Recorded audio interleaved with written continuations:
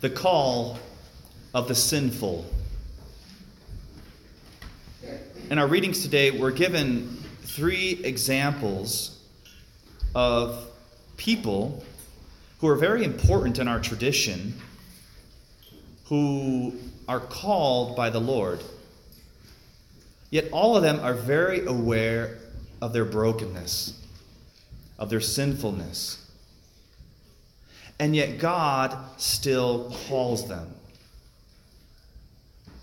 We see in our gospel, Luke chapter 5. It says, getting into one of the boats, the one belonging to Simon, he asked him to put out a short distance from the shore. We see here, we don't hear Simon Peter asking Jesus into his boat. That it's Jesus who initiates. That anytime we respond to the Lord, it's always because He has first initiated with us. That our response is exactly that. It's a response.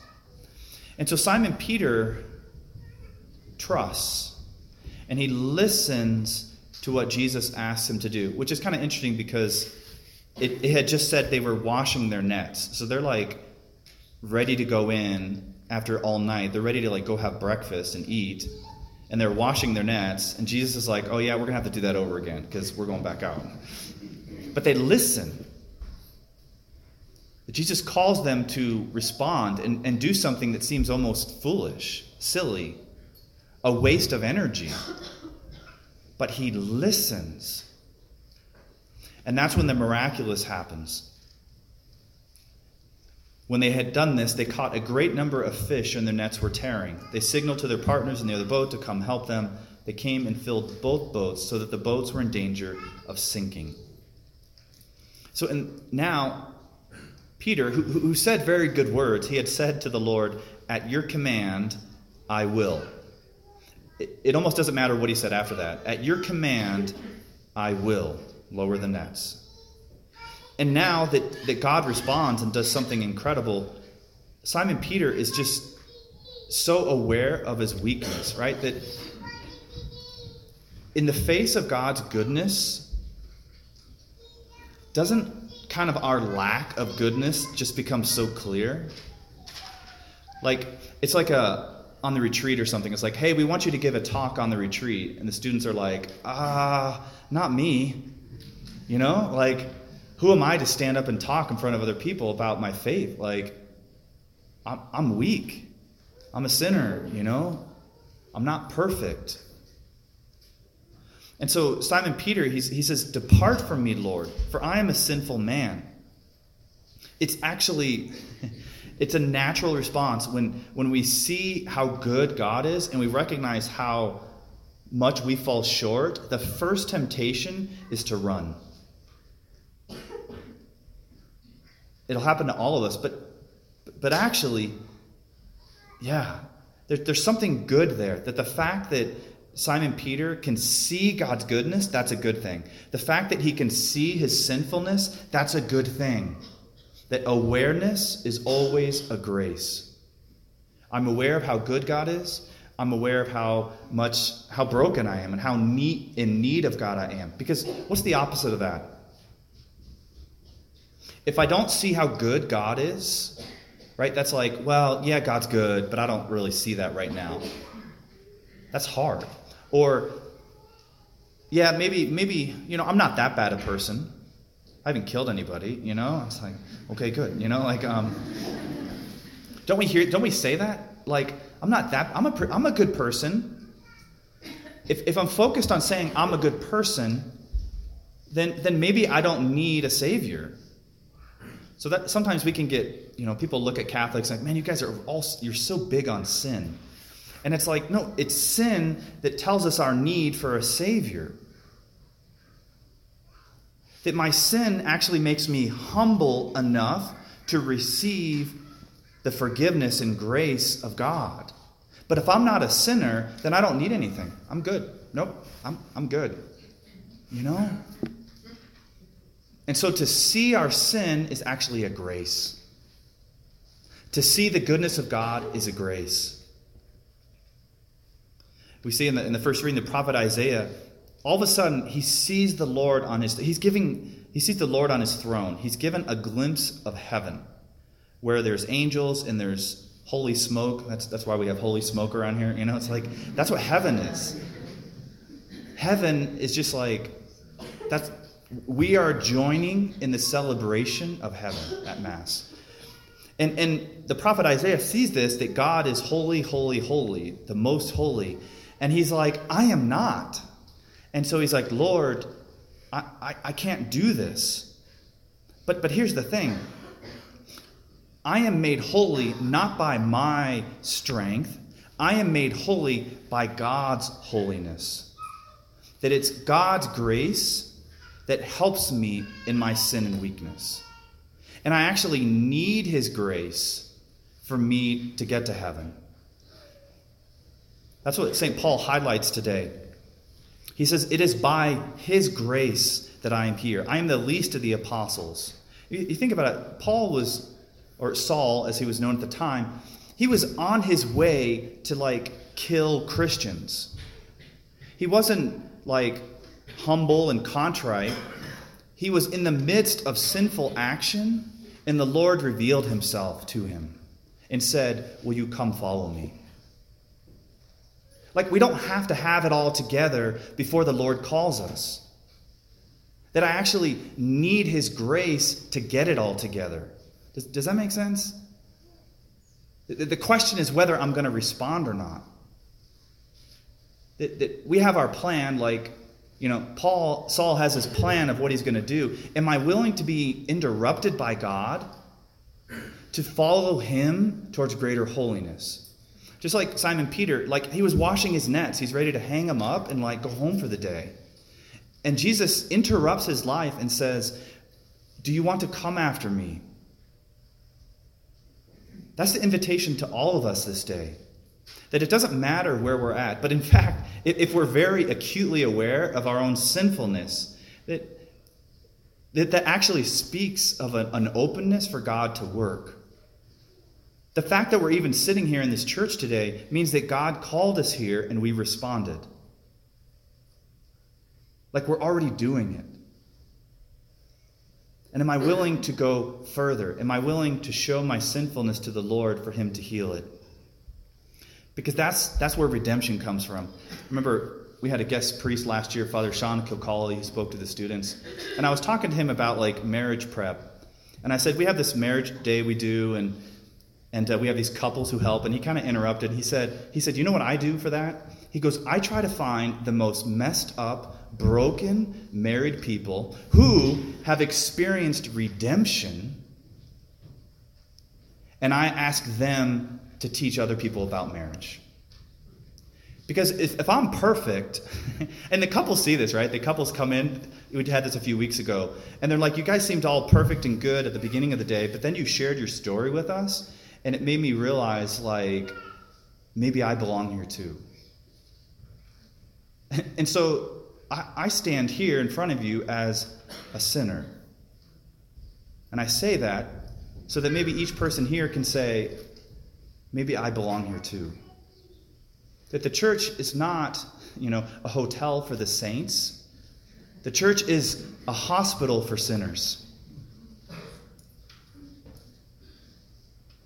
Sinners who recognize that I need his grace. Because in a few minutes, we're going to come forward. And just as the prophet Isaiah received a flaming ember on his tongue that purged his sin, that you and I will receive the flaming ember of God's love in the Eucharist on our tongues. That it's by his grace that our sin is purged. That it's by more of him in my life that I can experience more holiness. That's why I'm here. I'm here not because I'm great and perfect, but because I'm weak and needy and I know where to go. That it's not about where we are, but it's about our response. As I prayed about these readings, I just couldn't help but go back, how do you talk about sinfulness, a sinful person responding to the Lord? And all I could think about was myself. So maybe some of you have heard this before, but I just think of my own journey.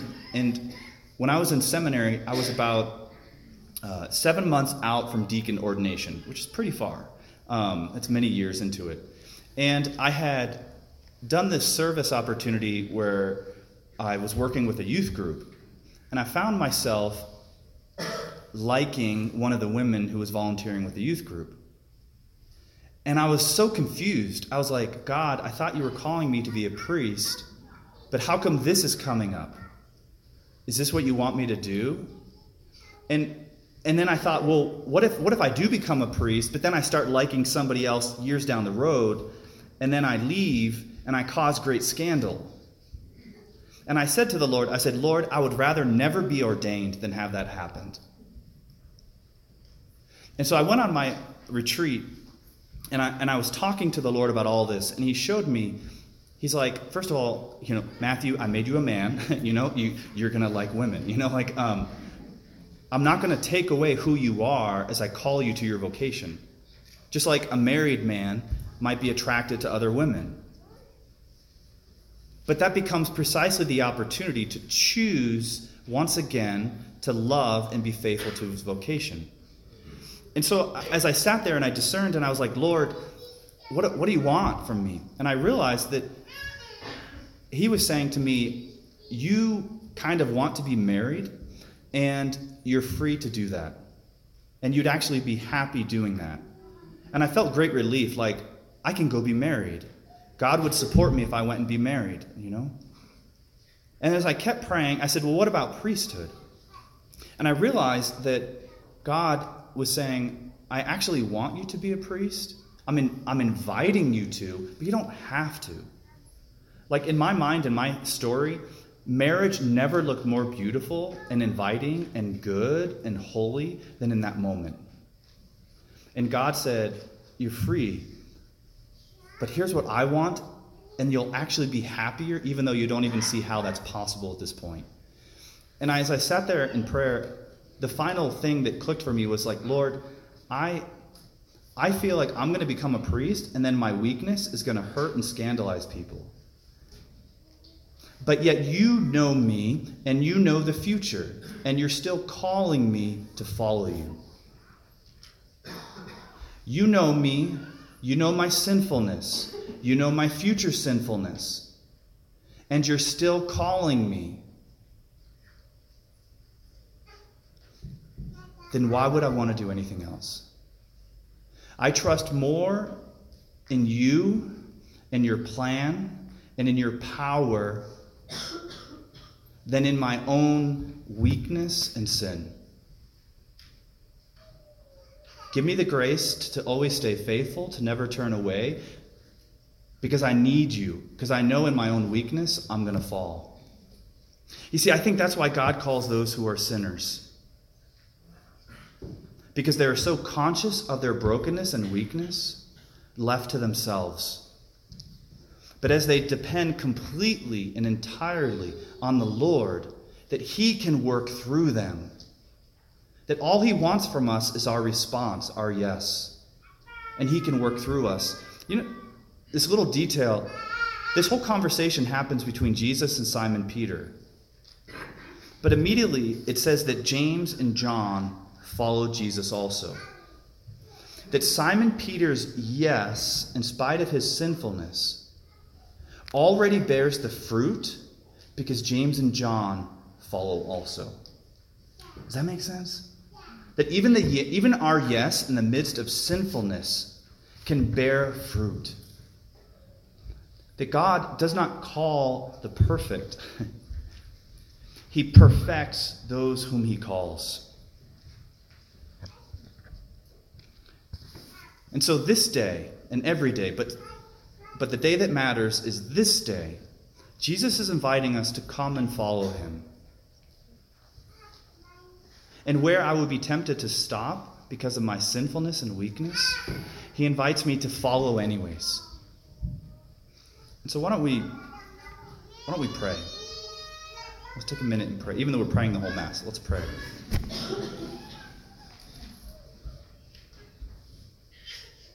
Lord God, you who know all things and hold all things in your power, Lord, you know every sin that we've committed and every sin that we will commit. And yet you still have a desire for us to know your love and for us to follow you.